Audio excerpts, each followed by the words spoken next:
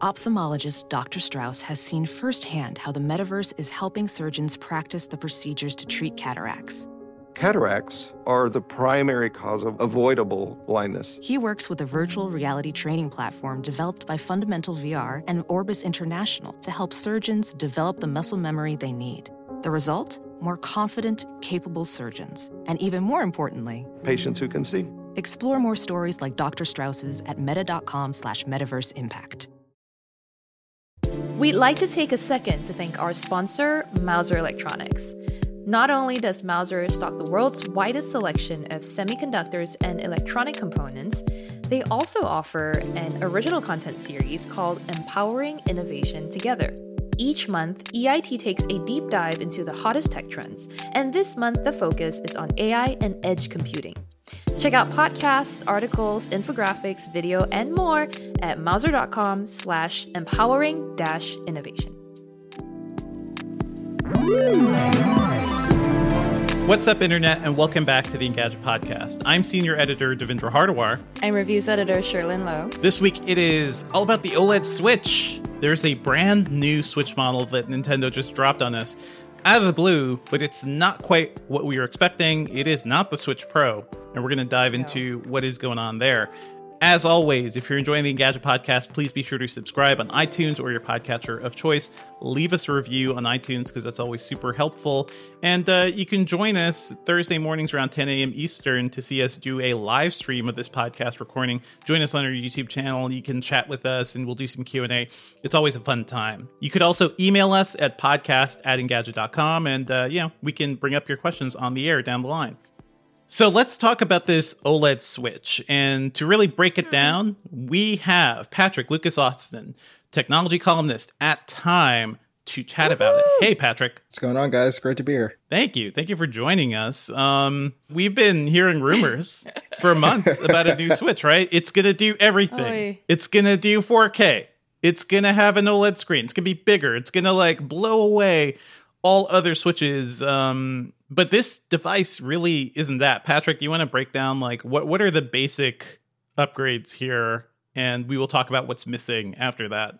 Yeah, it seems like the world wanted a Nintendo Switch that that slices and dices and does all the all those cool features. 4K, bigger screen, better graphics, new processor, Bluetooth support. But we didn't really get a whole new system, basically. Yeah, we didn't really get much of any of that.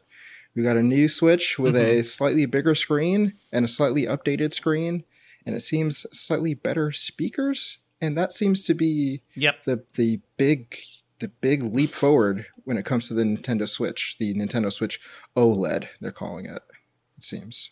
Yeah, I mean, there's a bigger kickstand. They're fixing all the small design flaws from the original Switch. There's a wider kickstand, which looks similar to the Surface, the Microsoft Surface computers. There's Ethernet on the dock. They're little minimal upgrades. I do like the fact that this bigger screen, it's a 7-inch OLED, and we'll talk about the benefits of OLED in a bit too. But the screen itself fits within the same box, the same case as the original Switch. So it's just less bezel. It is a slightly more futuristic or slightly more modern looking Switch, at least. Question. Any updates to battery size with the OLED? No updates. Oh boy. This is Nintendo. Sherlyn, you're going to learn the joys of Nintendo. We're here talking about Samsung every 6 months, adds a new hardware feature or something. Nintendo's nah, bro. You're good with 3 to 4 years of the same hardware. We're gonna throw you a small bone. We're gonna charge you $50 more. This Switch is $350. $50 more than the original Switch and $150 more than the Switch Lite. This is Nintendo. Nintendo just has its own rules. What were your first impressions when you saw this thing? Because we'll get into the internet dynamic, because I think a lot of people felt disappointed because of those rumors of something Nintendo never announced, right? People whip themselves up getting hyped for 4K upscaling, but that nobody ever said that was actually happening. But so it's weird to get disappointed based on internet rumors. But Patrick, how are your feelings on this thing? Yeah, I think you pretty much hit the nail on the head in terms of expectations, because the internet is really good at drumming up rumors and then leaving everyone disappointed when the actual product comes out. You know, it doesn't have XYZ feature that you expected. And that's kind of, you know, it's kind of your fault for expecting it because the company never said they were bringing it out, you know?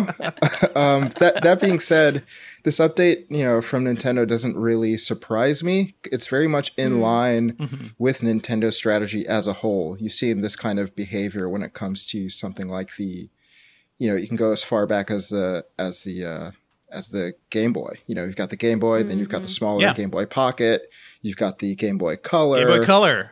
You know, three different variations. I was so annoyed when they came out.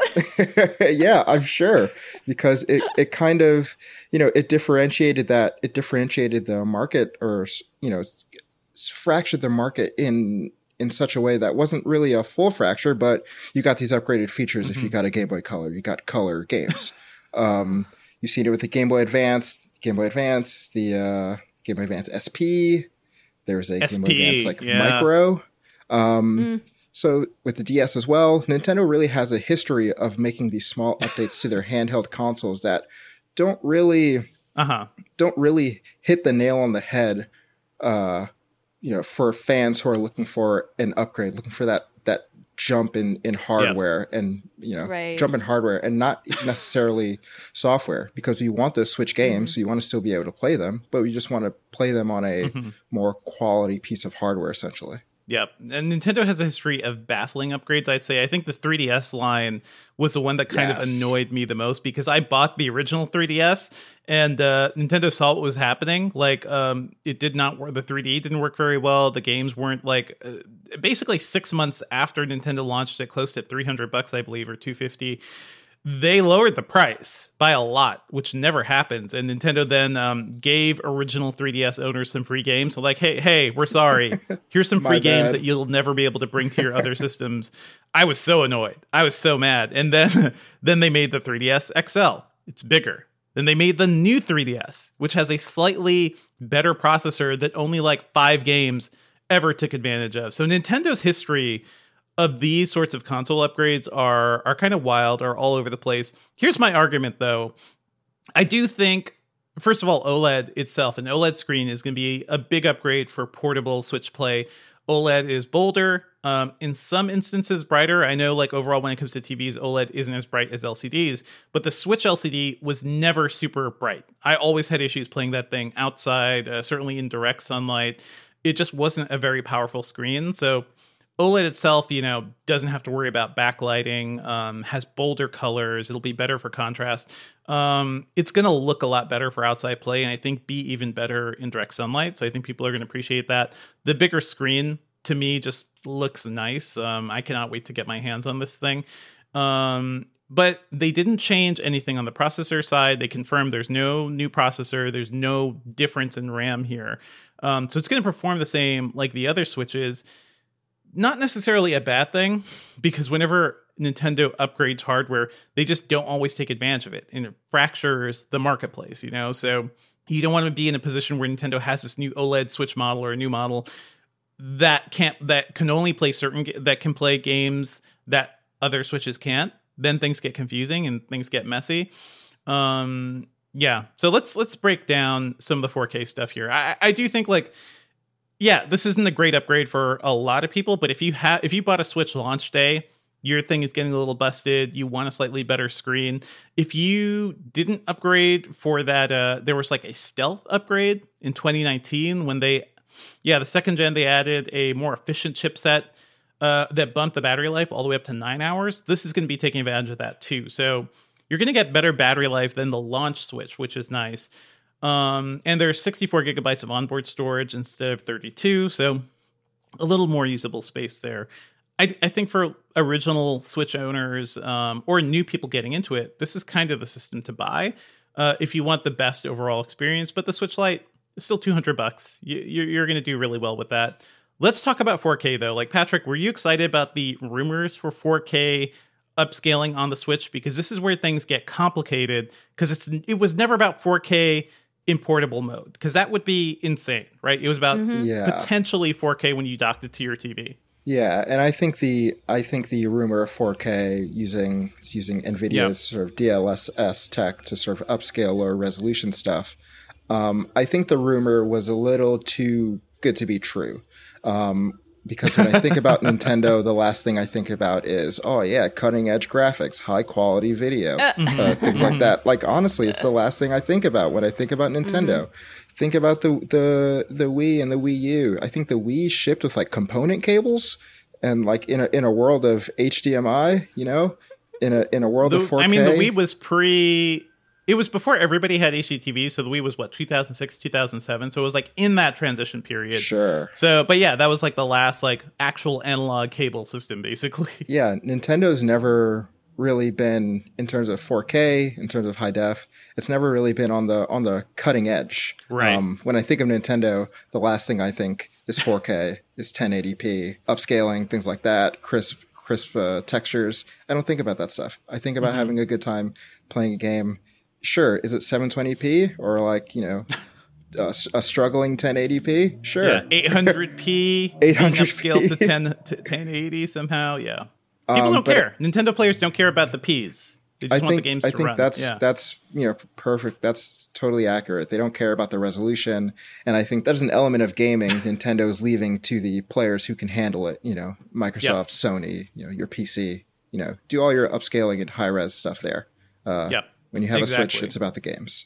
And to be absolutely clear, so I think the rumors were saying like DLSS is NVIDIA's technology we've talked about before, which uses lower resolution textures and then uses like AI processing of a game, like AI renderings basically to mimic what a higher resolution texture would look like. It's gotten so good, to be honest, in PC gaming, a DLSS upscaled version of a game in 4K often looks better than actually rendering the game at 4K. Like, things are getting pretty wild here.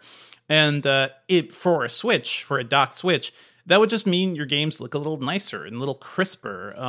You know, you'd have less jagged edges. It's not going to like upgrade the frame rate or anything. Like, it probably won't lead to that, although maybe it'll keep you at a more solid 30 FPS.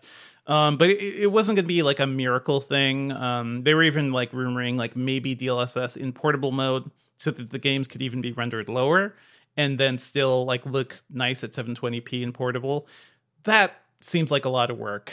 And, you know, that seems like new system amounts of work. It doesn't seem like a slight refresh to the Switch. What do you think, Sherlyn?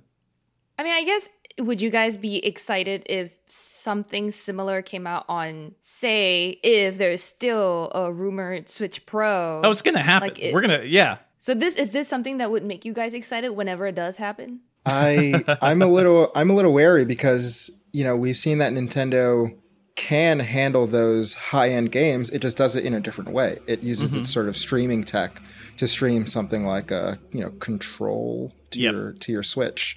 I wasn't sure if it was Control or another game. It's Control and a whole bunch of, I think, Resident Evil now, yes, too. Resident Evil is the other one I was thinking of. But, you know, if they want those high-end games on their console, they can get them there right now. You know, it is in a sort of compromised capacity. You know, you get to be near internet. You have to hope there's no lag. Yeah, but it's an option. Whether the Switch Pro sort of incorporates this NVIDIA DLSS, I can see it happening if the benefits sort of outweigh the cost of doing it. You know, the work that would go into sort of adopting this tech. But yeah, why not?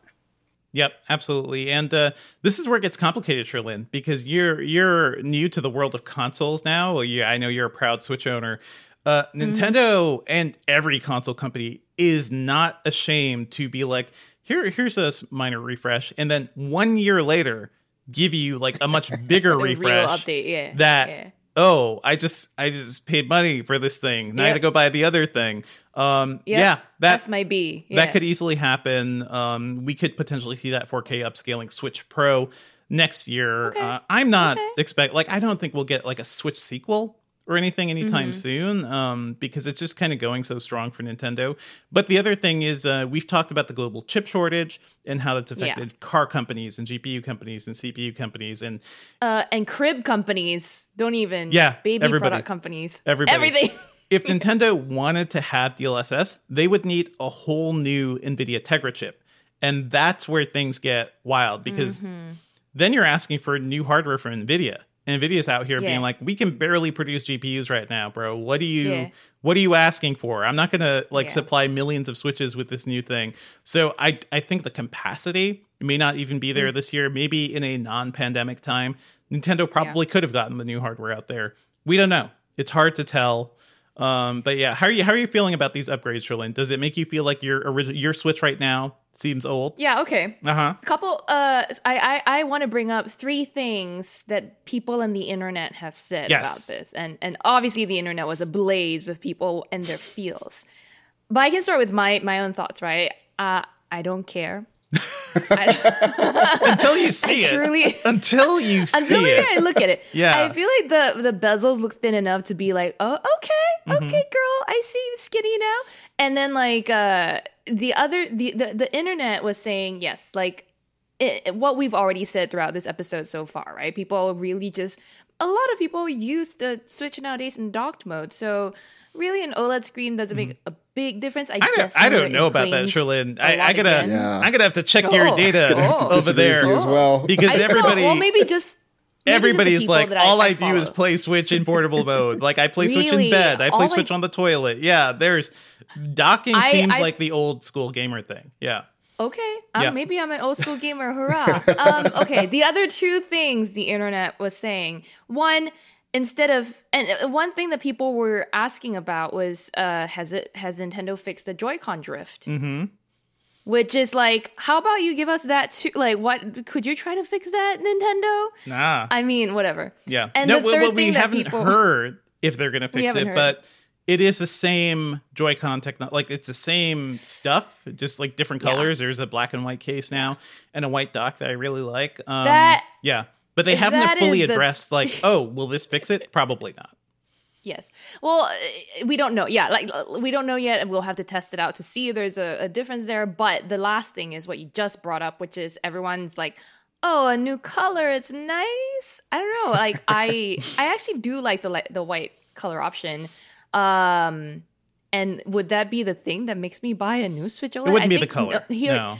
Yeah, it wouldn't be the color. Hearing what you guys just said, though, I think I'm more inclined to wait it out and wait for the next year model, because if Nintendo is going to screw people who buy this model by releasing a new one next year, then I sooner just wait. I even bought mine secondhand, so but I'm good. Let me just say, Sherlyn, Nintendo does not screw people. Nintendo blesses us with new choices in the marketplace. And I'm sorry, Lord Nintendo.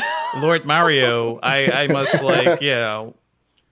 it's it always feels Bowser. like a gift. He's secretly Bowser. President Pikachu, Boss Bowser. Let's do the alliteration. I mean, Bowser's literally CEO of Nintendo of America, right? So it's weird how things have kind of gotten here.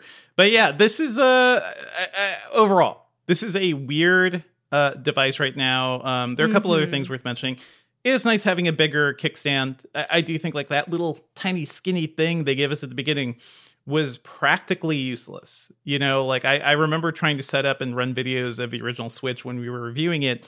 It would barely stay on the table. If I kicked it like if I moved the table a little, it would go flying. Forget about putting a Switch like on a airplane tray or something or anywhere in a car. Like it was just not really functional. So I think that little bit is kind of nice. I don't know. Any other like little nice nifty things you guys would upgrade to get with this one? I think honestly the biggest thing might be that kickstand feature. Yeah. For me. Like you said, the last one's flimsy, but I think overall, you know, I'm gonna maybe offer an unpopular opinion here, but I think this is a big miss for Nintendo in terms of upgrades. I'm wondering why they didn't add Bluetooth audio. I'm wondering, you know. Well, we know why they didn't add Bluetooth audio, right? Because the story is the Joy-Cons use Bluetooth to connect to the system. So they cannot be like... That's why that sucks. Anyway. Yeah, it sucks. It sucks, but the Joy-Cons use Bluetooth. So they're like, well, it's like you cannot, if you have an Apple TV, you cannot connect Bluetooth remotes, like Bluetooth gamepads, and a Bluetooth headset at the same time. Yeah. Bluetooth is very limited. It's really finicky. So what Nintendo would have to do for a future system is have like a dedicated wireless chip, like their own thing, similar to what Microsoft does with the Xbox 360, like wireless audio stuff, or the Xbox stuff. So Nintendo would have to fix that in a different way. But that is the reason. That's the reason we're having these Joy-Con problems, to like partially. And it stinks. Like I would like simple Bluetooth, because that's the way every mobile device works, right? Right. I just think the upgrade as a whole, without extra processing power, without maybe even native 1080p in portable mode, I just think it's kind of a misstep. And I actually don't get why they did it, because the Switch is still selling like hotcakes. I think that's why they did it, though. I think it's because they still want to capitalize. Yeah, it's hey, it's $50 more. OLED is getting cheap. Everybody's using OLED screens now. Everybody wants a bigger screen. There are a lot of people out there who've had. When did the Switch originally come out? Was that 2017? There are people who've had a Switch for a while now, and they're like itching for something new. So those few people who have the money and the freedom to go buy this thing, they go buy that. They sell their old Switch. They give it to a family member or something, or they like use it only in their bedroom. It's only good for Nintendo, right? It's not like they're being like, this is our brand new console and our entire business relies on this one thing. Nah, it's just another piece of the money-making machine. And it's just like they throw it in there and the Switch just keeps printing money. Like that. I feel like that's the only thing. That's the main thing here, right? Sure. Yeah, that makes sense. I might not agree with it, but I guess it makes sense. Yeah. Here's the thing, like me as a troubled Nintendo fan right now, like I feel constantly abused by this company because of these upgrades. Like the Game Boy Advance was the first system I ever imported from Japan, because I had a high school job and I was able to like get that thing 6 months early. And it was super cool. And then I was like, there's no backlight. It is really hard to play this thing at certain points. Like there's a push and pull with loving Nintendo products, because Nintendo does not always love you back. And this is certainly one of those examples, I think. So Sherlyn, having heard all of this, all the upgrades, the pros and cons of being a Nintendo fan, how do you feel about the Switch OLED? I want to say that, Patrick, I don't think what you said you had an unpopular opinion, but from what I'm seeing on at least our live chat right now, the internet is mad. Yeah. Yeah, you're not alone in this. You're in fact very widely supported, it seems. People are upset at this thing. And like I said earlier, I'm not gonna run out and buy a new one soon. I'm like pretty set with I barely even touch it until I fly to places again on long haul like trips. I don't think out of docked mode, the Switch is gonna appeal to me. So I'm not disappointed, but kind of enjoying y'all's disappointment, just being like, oh yeah, you're an Android user. You're used to widespread disappointment. Yeah. Oh man. Wow. Yes. Excuse me. I now have, I will tell you, all the iPhones, so don't even get me. I know. It's you're slowly coming over to the dark side. It's incredible to watch. Patrick, any big takeaways here? Like, to me, this feels like this is one of those devices that nobody actually needs, but I absolutely want, because I'm a big OLED fan. Yeah. Sure. I think any console upgrade is going to be appealing, because there's always going to be one thing that attracts you to it, and we are attracted to the newest thing, the smallest upgrade, the shiny things that appeal to us. As somebody who uses his Switch a lot, I play a few times a week. I love it. I have no desire to upgrade, really, because I'm getting a kick out of it still after all these years.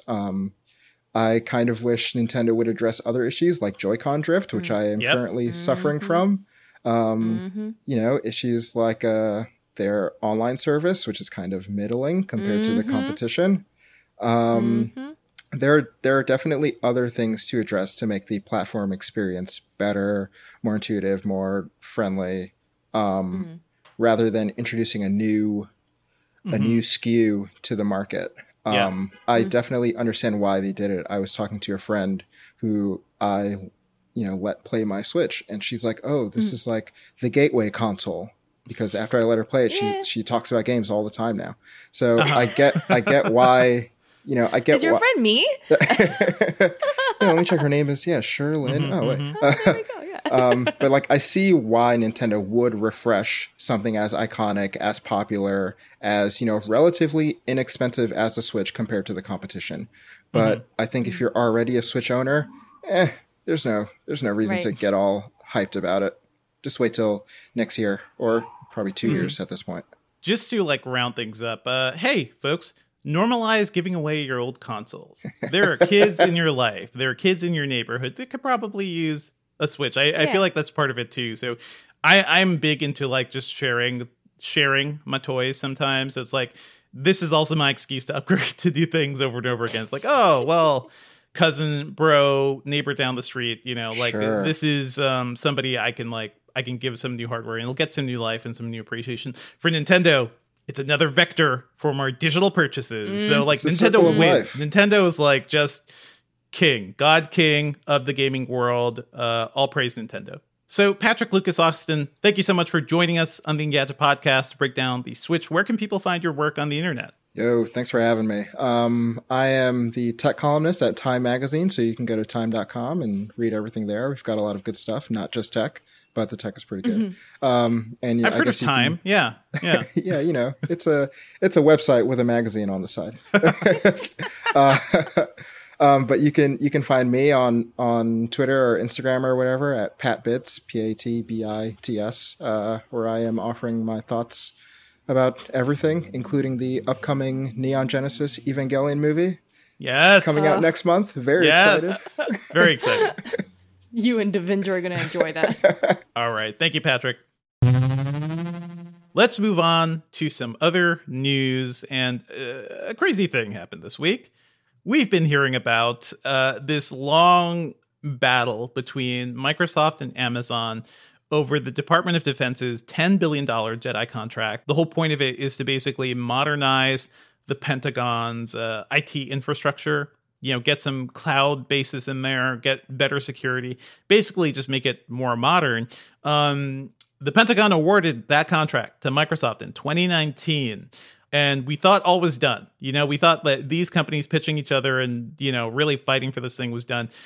Then Amazon filed a lawsuit saying the government unfairly awarded this to Microsoft because I think the main thing was like they were claiming that then President Donald Trump basically pushed this thing towards Microsoft because of his hate towards Amazon. And its founder, Jeff Bezos. So that was the big thing. And it's been kind of like in legal, it's been going back and forth since then.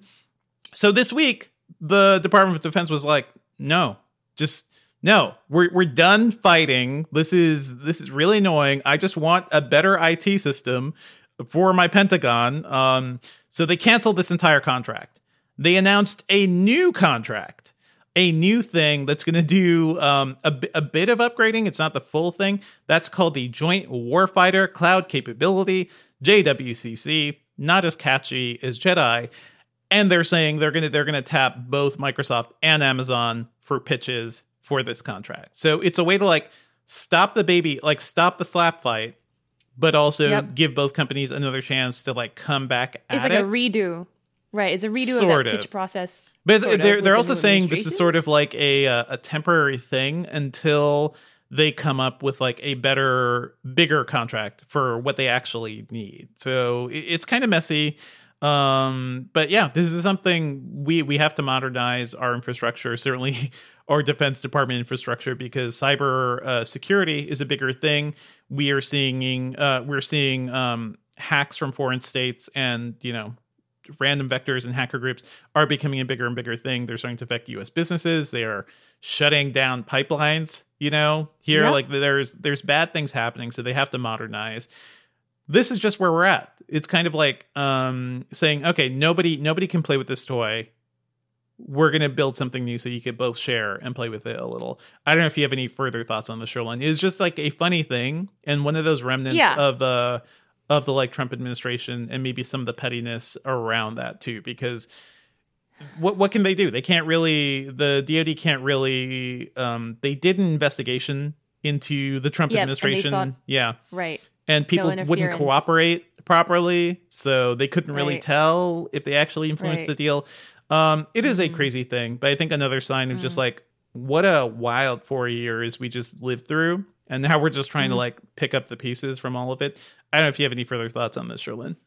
I think our producer Ben was pretty obsessed with finding out why it's named Jedi and whether there was licensing requirements. Now, just to be clear, Jedi stands for Joint Enterprise Defense Infrastructure. So not too far off from Joint Warfighter Cloud Contract or what it was they ended up with. It is an acronym we all know, right? Yeah, cloud capability. So instead of it's Joint Warfighter instead of Jedi, which still has that same like space fighting connotation to it. Fun. I don't know whoever's naming these contracts or it's probably having a lot of fun, but nowhere else in this is anyone having fun. I don't think we ever heard like, hey, was Lucasfilm okay with them calling it Jedi? Because when Motorola had its Droid phones, its Android phones, there was always that little thing. There's a small text at the bottom. Droid is a license. Droid is a trademark of Lucasfilm, and they basically had to license that name just to have Droid. Jedi feels like it would be the same thing, but I don't know. Right. We never know. But out of this, I'm left with a lot of kind of questions that I don't know if we have answers to. Like, so like what's going on with the cloud stuff for the government right now? Like what's being done to secure it? There's a lot. I mean, there were also stories going around of like the FBI and CIA and other folks like using ancient systems, like using because their IT departments were not fully up to snuff. I think even into the 2000s, they were using systems that still relied on floppy disks and things like that. So we've got a lot of work to do. We'll be keeping an eye on this because it's certainly a big story. There's just a lot we don't know right now. And in some ways, old tech is more secure, actually, like super old tech. But yeah, we have to keep an eye on this. Anyhow, more news in the people fighting each other front. 37 states now have launched an antitrust suit against Google over the Play Store. Now, this is a familiar story. Basically, we've heard similar cases of either companies like Epic, right, being upset at companies like Google and Apple over their app stores, requiring them to use certain payment processing methods, in-house payment processing methods. So this is sort of more of the same. The case filed with lots and lots of states, including New Jersey, New York, Utah, etc., alleges a few things. One, that Google is unlawfully running Android as a monopoly. The App Store closes out other people. Closes the Android app distribution market to competitors, and then the fact that Play Stores come pre-installed on a lot of Android devices, etc., etc., etc. Now we've seen Google receive such complaints before in the past. This is a big antitrust suit, though. This is 37 states. This is Google pointing at iOS and be like, what? Yeah. Look at this Straight locked, up. secure thing where you can't do anything, and you're coming at us. I don't know if you recall this, Sherlyn, from your childhood or infancy. I don't know, but the Microsoft Internet Explorer antitrust stuff in the late 90s was also about, hey, this internet seems important. And the fact that you have a browser built into your operating system and that you can easily kill competition for Netscape and other things. You had to pay for Netscape. I remember paying $30 for Netscape Navigator in the late 90s. Whereas Internet Explorer was just there and just free. How could anybody compete with that? This feels like a similar thing, right? The app economy is the new internet, basically. Yeah, I mean, look, Google published a blog post in response, right? Google's Wilson White, Senior Director of Public Policy, said in their blog post that it's strange that a group of state attorneys general chose to file a lawsuit attacking a system that provides more openness and choice than others. This complaint mimics a similarly meritless lawsuit filed by the large app developer Epic Games, which benefited from Android's openness. So that's what you're saying, where it is pointing fingers at how about Apple? Apple's the only way. You can, we are the most open of the walled gardens. Yeah, right. Right. And again, we've talked about this in past episodes where you have, again, rightly brought up Microsoft. I'm imagining Microsoft just sitting back and laughing, just going, haha, now you have to deal with it. There are some benefits to not being the biggest in the world of a particular flat platform, and that is antitrust doesn't lock onto you. I think Google has a lot of stuff to figure out here. I think that's also partially why Microsoft, when they announced what the Microsoft Store updates are going to be for Windows 11, they were like, "Hey, you could bring your own app stores. You could bring your own payment processors. We won't take any money." It is funny how Microsoft is taking the opposite tack because nobody uses the Microsoft Store, so they can afford to be like, "Hey, sure, do whatever you want. Just please come to us, come to our platform." I mean, look, this is another one of those situations that's going to be ongoing, that's going to be going on for a while, and we're going to have to keep an eye on it. But will this change very much a lot of things that are, currently in existence? I highly doubt it. I don't know about you, Devendra. It's going to be an ongoing story. It's not going to change anything, but I do think Epic certainly was the company kind of pushing this for a while. Don't forget they took Fortnite off the Play Store, a couple of years ago. They tried to make it a sideload only thing. And they realized nobody was doing that. So I believe they put it back on. But now there are also stories going around about Google moving away from open APKs. And that's something we have to dig deeper in, because it sounds like they're thinking of turning app installs basically into a closed package similar to iOS, right? So it's not going to be a free-for-all moving forward. We're going to have to talk more about that down the line, because I'm interested to know what you think there, Shalyn. Yeah, we have to. Whenever that all develops, we'll keep an eye on it. We'll keep an eye out. Let's move on to something fun and cool that I ended up covering this week. And this is BMW's futuristic electric scooter, the CE04, which looks like it's pulled straight out of anime. And I kind of love this thing. Last year, we saw a concept vehicle, also called the CE04. It looked similar, but that one had more paneling. It didn't have mirrors. It looked like an actual RoboCop prop. Whereas this one just looks like, man, I would love to have a little electric bike that I could take around a city if I lived in a functioning city. This thing charges like an electric car, could charge over a normal power cable or an EV charging cable, has a top speed of 75 miles per hour, up to 81 miles of range. This thing is just is a nice looking electric scooter. It has a big screen. Has a 10.25 inch LCD screen to help with navigation and phone updates, phone notifications and things like that. It just looks nice. But maybe I just want to live in a future Blade Runner world where I have an electric bike. Maybe. Do you? I know you don't drive, Sherlyn, but would you be into an electric scooter here? Oh yeah. Yeah. I mean, this looks more tricked out than any electric scooter. Right. It's not like a Vespa. It's not. Vespa has an electric scooter that costs $7,000. Right. This one could cost around $16,000. So so more than twice the price. Yeah. But this one looks a lot beefier. Like you said, it's almost like the Tesla electric truck thing that we saw, like the Cybertruck. Don't you dare! This thing has curves and actual nice lines. But it also has angles. It also has these Cybertruck is just a triangle with wheels, and I hate it. Okay. This is certainly not just a triangle with wheels. Well, we describe it better to you, dear listener, but maybe you should just look at the pictures on Go look at the photos. Check out the videos too, because and the write-up. BMW is really hilarious, catalog style write-up. I wake up in the morning, look out over my city. I unhook my CE04 electric motorcycle and feel the morning breeze on my face. It is very much that. It's hilarious. To be clear, it's CE04. CE04, right? Yeah, because also, what a boss name, CEO. All right, okay, I mean, you're the boss now. I'm pretty sure everybody would say CE04 just because it's easier. Exactly. But you would just, but it's not exactly CEO, but maybe BMW knew what it was doing, naming this a CE04. Maybe one day we'll get to the CE007. But I have to say, looks like I'm getting more and more interested in these things. I'm testing out an electric bike right now. Like a pedal bike from I forget the company. Testing out an electric bike right now. And it is very nice to have that kick of extra power when you're going uphill or something. Yes.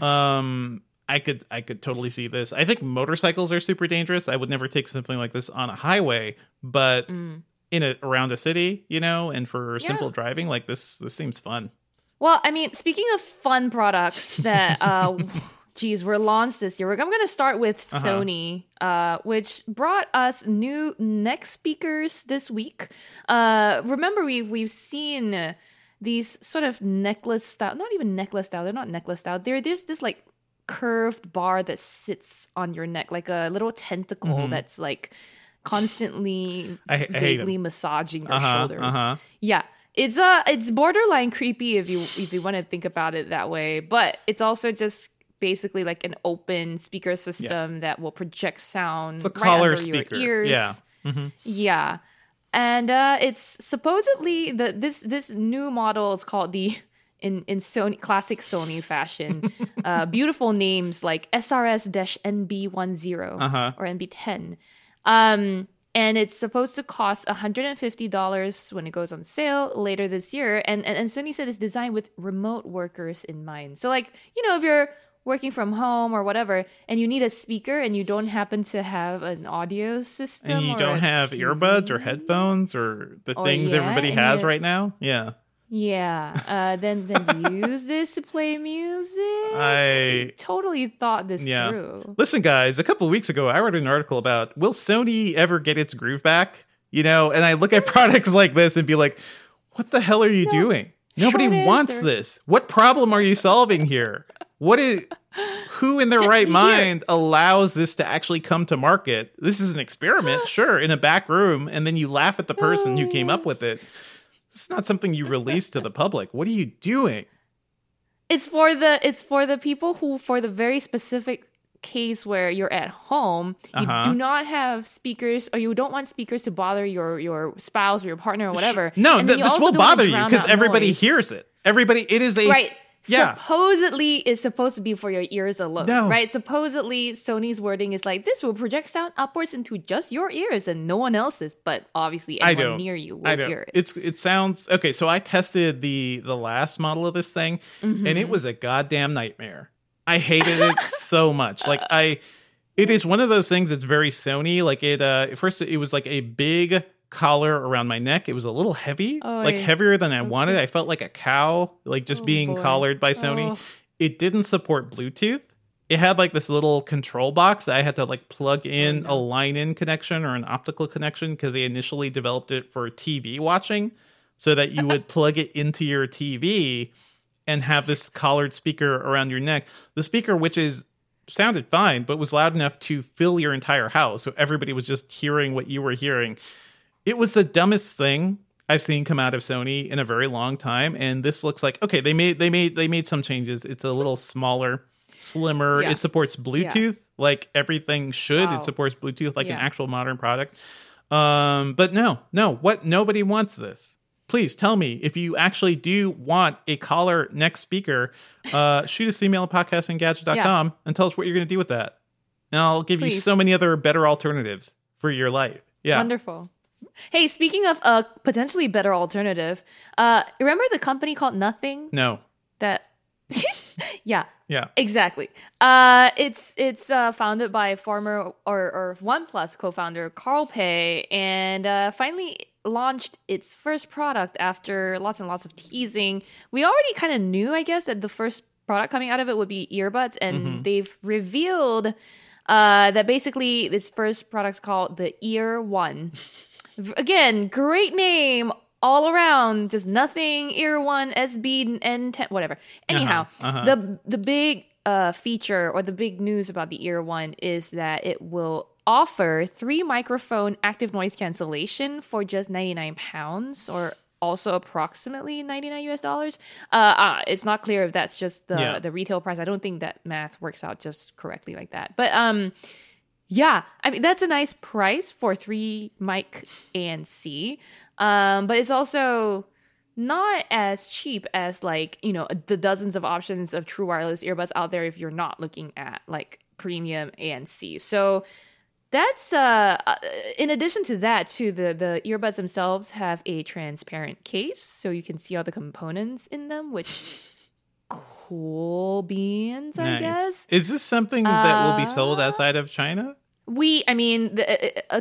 It's to me clear that Europe is on the list for them because of the 99 pound pricing. Yeah, but it's not yet clear if it's gonna come to the US. Nothing, since it's not really even launched anything for real just yet. We're not sure kind of what their strategy is. You know what I think about this, Sherlyn? Go ahead. Nothing. Hey, speaking of nothing, you know who's burgers. trying to make something of themselves?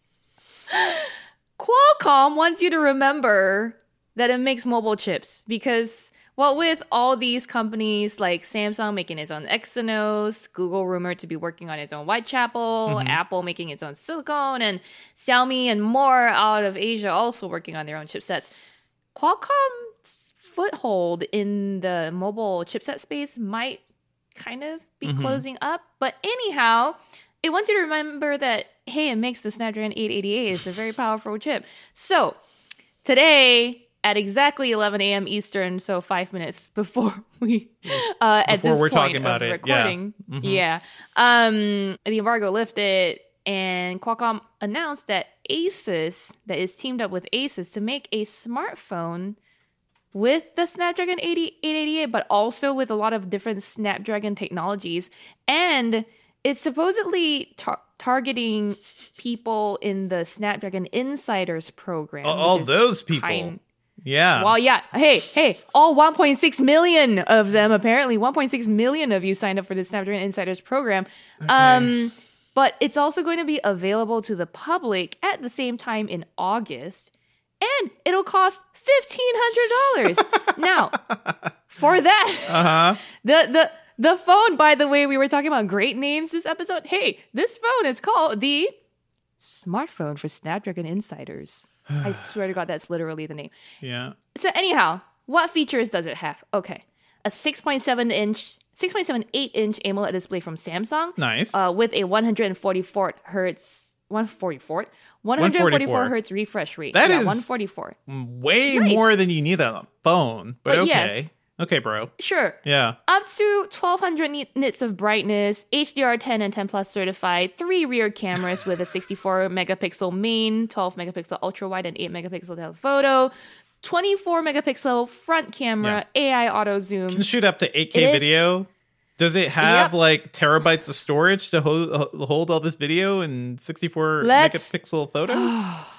So I can't even find. I'll go look at the storage in a little bit. I see 512 gigabytes of storage in our specs, 16 gigabytes of RAM. Yeah, you're not going to be able to do. That's a lot of storage for a phone, but that's not much if you're going to be taking a lot of 64 megapixel photos in 8K video. What? Yeah. Plus, also, now that price is steep. But one of the things about this phone is that, according to Qualcomm, it's the first phone or one of the first to support its Snapdragon Sound platform, which has things like low Bluetooth latency, different listening profiles, active noise cancellation, blah, blah, blah. And so the phone has stereo speakers to kind of show off this platform technology. But it also comes with a pair of master and dynamic true wireless active noise canceling earbuds. So I guess you can think of the price as slightly more worth it or cheaper if you include. I mean, those are like maybe $150 headphones or earbuds, maybe $200. Yeah, that's not a huge chunk of this price. So it's still kind of a $1,200 phone with $200 earbuds in them. Now, 4,000 milliamp hour battery in there. Look. If you're a Snapdragon insider, you probably care a lot about specs. And there's plenty of like numbers here that might seem impressive on paper. It will run Android 11, by the way, and Qualcomm still hasn't said about its like plans to support upgrades over the air and how many years it'll support and that sort of thing, how quickly you'll get Android 12. So don't think of this as kind of a commercial phone. I would think of this as a pretty niche phone. Sure. I don't even think it's like those like prototypes Qualcomm would occasionally build to show off like, hey, this is what a phone would look like. Yeah, reference design that has all of our stuff. Here's one you can actually buy. That's kind of cool, I guess. But this brings to mind like a bigger question to me. is spec chasing even worth it on phones? Like, what does it matter if you have a slightly faster processor or a 144 hertz display versus maybe a 90 hertz display, which would still look pretty smooth? Like, I always understood it on the PC side, because on the PC side, you could do a lot, right? You could play serious games. It could help you with rendering video. It could help you with like doing actual stuff. I don't understand, like, what are you going to do with 16 gigabytes of RAM on your phone? Congratulations, I guess. But I don't know. Mm-hmm. Look, you're talking to someone, aka me, who has spent the better part of the last year using a Pixel 4a. I know. As her main driver, which, like, it's good enough. I don't need a high-end chipset with 800 gigs of RAM. No, okay, fine. This thing has like a 6 gigs of RAM, I think, and it's enough. I mean, look, if you use your phone to, I don't know, pop it into a dock and then turn it into some sort of Samsung DeX setup, which is horrible, but, you know, some people love it, then fine. Maybe you do need that power and RAM. Maybe for your multitasking like crazy. But I agree with Devendra in the sense that, like, spec chasing to a point can get too much, especially if it starts to cost you upwards of $1,200. Buy a computer. Buy a gaming PC for $1,500. Yeah. What are you doing? Go play some actual games. Like, I don't know what the point of a 144 hertz screen is on mobile, just because, I know there are a lot of MOBAs. There are a lot of, like, you know, games that are really fast paced, but I want, you know, better than 60 hertz is certainly nice, but you get a lot of smoothness with 90 hertz, to be honest, or even 120. I don't see the need to, like, start doing gaming screen stuff. But anyway, this isn't a phone for really many people, but it exists, so that's cool. It's been your week of weird little niche gadgets like this. Little roundup of weird little niche gadget news here on Engadget. Speaking of, like, weird week, one thing I just want to mention really quickly. News broke this week that Donald Trump is suing Twitter, Facebook, and YouTube. Class action complaint saying they violated his First Amendment rights. I'm not going to spend too much time with this, because this is classic Trump stuff of just, like, announcing something that will probably go nowhere. We know legally he can't claim First Amendment rights from private companies. Right. Companies that kicked him off for being, for violating their rules and for inciting violence when he was freaking president. It's not illegal to kick him off of a private service for that. But it is more about the messaging. We're already seeing him try to fundraise for this. It makes good political sense because it's another grievance he can rally people around with. But yeah, I do expect this lawsuit to go nowhere because it really has nowhere to go. Let's move on to what we've been working on. Sherlyn, what's up with you? I have some fun behind the scenes story that I'm working on that will go up next week. You guys will see it on Engadget.com. And then, just all the secrets and embargoes forever on repeat until I fall asleep. How about you, Dev? There's so much happening. I've been trying to review the HTC Vive headsets for weeks now, and every week something new happens. So it's like last week it was like tell me about all the OS betas. Like, okay, I guess I got to test, write up, and do videos on this. And this week I was gearing up. I was like, I'm going to start writing this review. The new Nintendo Switch gets announced. So I'm like, okay, I guess I got to make a video and write about what that is. And then we have to prep the podcast. Yeah. Right. I had to finish a review. I was like, I'm either going to stay up till 1 a.m. to finish this, or I'm never going to finish this. So I just finished my Fitbit Lux review. Look forward to my VR stuff eventually, folks. We are kind of like just a little underwater here, and there's always too much stuff to do. So I will get to it soon. But the Vive Focus 3, just want to say it's a nice little thing, but it's not really meant for consumers. So I'll talk more about that soon. Let's move on to our pop culture picks. What are you digging this week, Sherlyn? Yeah, so I was super annoyed this week when I kept, this past weekend, when I kept getting pings from Amazon about like, hey, a new show. Watch this dumb movie. Yeah. Yeah, this dumb movie, The Tomorrow War. And then I read the synopsis. I was like, fine, I'll add it to my watch list. They got you. I ended up. Yeah, they did. I mean, the synopsis was good. It was a Chris Pratt movie. I was like, this is a great, like a big blockbustery movie from Amazon. And I haven't seen them do something like that, I think, in a while. So I was like, okay, might as well. I'm always looking for something to watch. So The Tomorrow War, starring Chris Pratt on Amazon Prime Video. I actually really enjoyed it. Now, by no means is this like a masterfully produced movie, like a tour de force or whatever. It is just a fun like sci-fi alien flick, but plus time traveling, plus explosions, plus to me what seemed like WWF style spectacle near the end. It was really ridiculous. That last 2 to 5 minutes was amazingly ridiculous. Like, it was just like, whoa. I went from oh my god to like ha ha ha ha you loser at some point. It was I enjoyed it. I think the pacing was fun, like was engaging enough for me to follow. I don't know what I don't know if you've seen it, Devendra, and I know I've seen the trailers. It's like I was busy over the last weekend like watching good stuff. Right. There was so much good stuff happening. I was like, I don't know what I'm gonna do here. But I saw people like ragging on the Tomorrow War on Twitter, being like, yeah, it's dumb fun, but man, is it so dumb. I did see the trailer, and it is bad when a movie trailer like brings up all the obvious plot holes for what a movie is trying to do. In this movie, it is people from the future coming to grab people from the past to fight a war in the future. And I'm just thinking, this got to be, you figured out time travel before you could figure out ways to kick these aliens' asses? Like, are you... That's not even good. shouldn't we fix the alien problem in the past rather than bringing people to the future to die? Yes. Yeah. I agree. Now, no spoilers. So one thing they did was like one of the reasons they give you, this is not a spoiler, one of the reasons is the reason they had to come back to the past to recruit people to fight in the future is because I don't think they believe in like parallel realities or something, or they like they don't believe in parallel timelines. I've they heard. believe in their parallel reality dying if they don't do something about the people there. So like they believe that this is so if they messed up. fix it right. Anyhow, please come die for our timeline.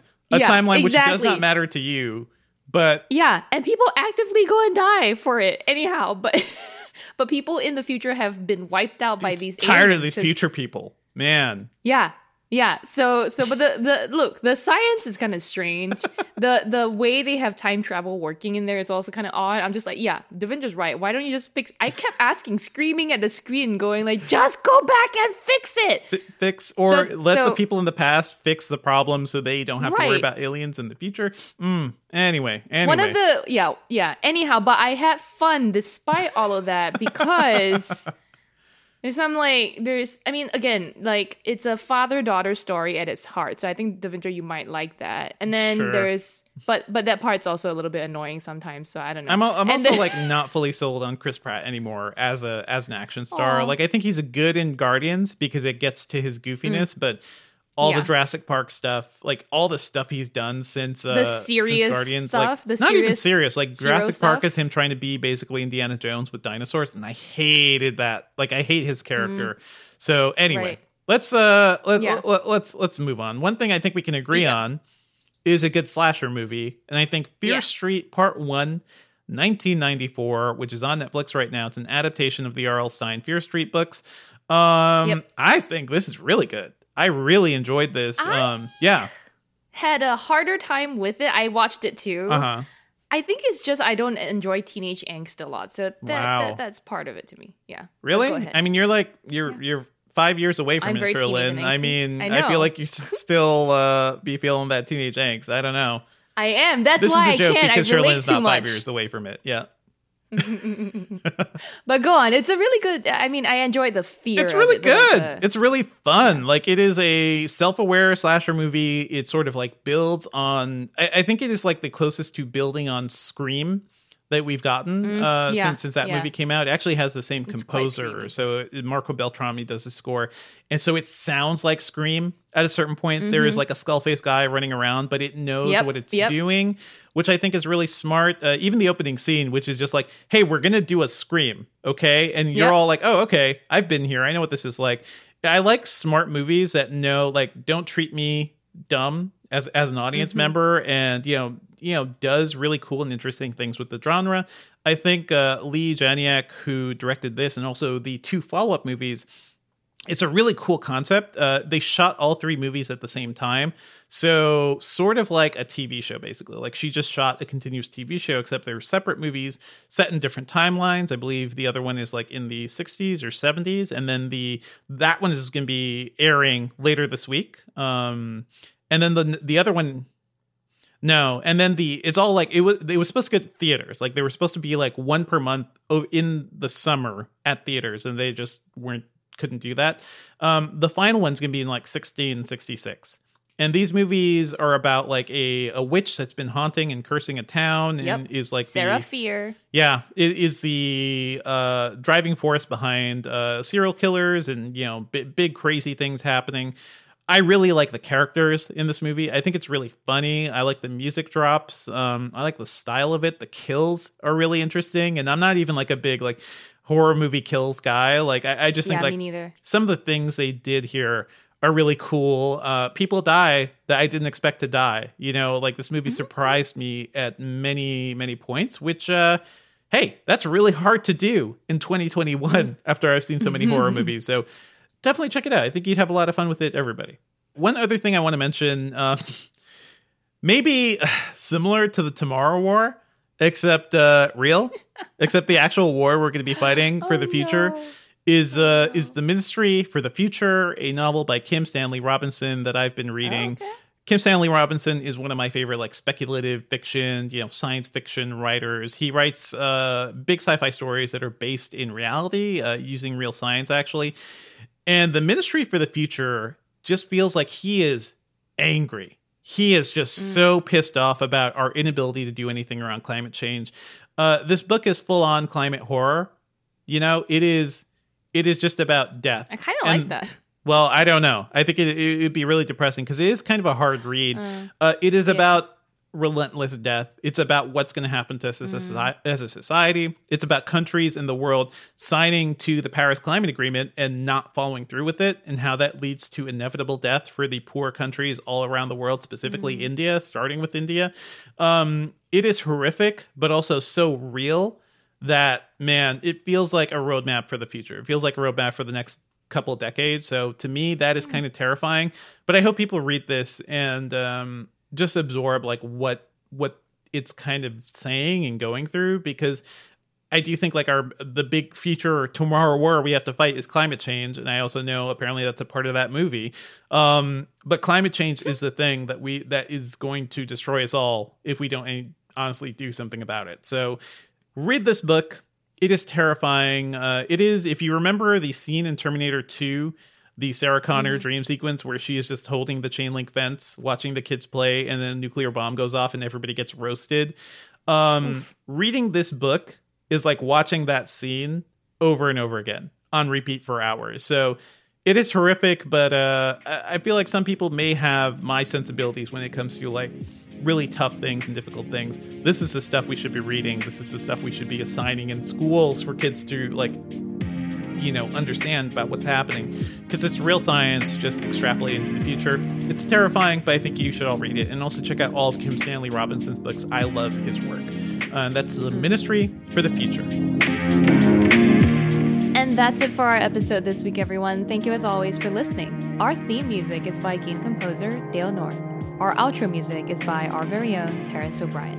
The podcast is produced by Ben Elman. You can find Devindra online at Devindra on Twitter, and at the /Filmcast movie podcast at /film.com. If you want to send me great alien movies and time travel movies, but not both of them together, you can hit me up on Twitter at Sherlyn Lowe.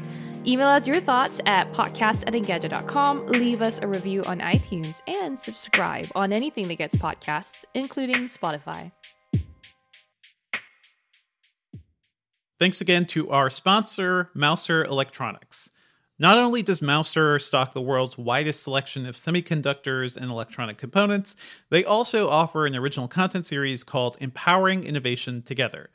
Each month, EIT takes a deep dive into the hottest tech trends, and this month, the focus is on AI and edge computing. Check out podcasts, articles, infographics, video, and more at mouser.com/empowering-innovation.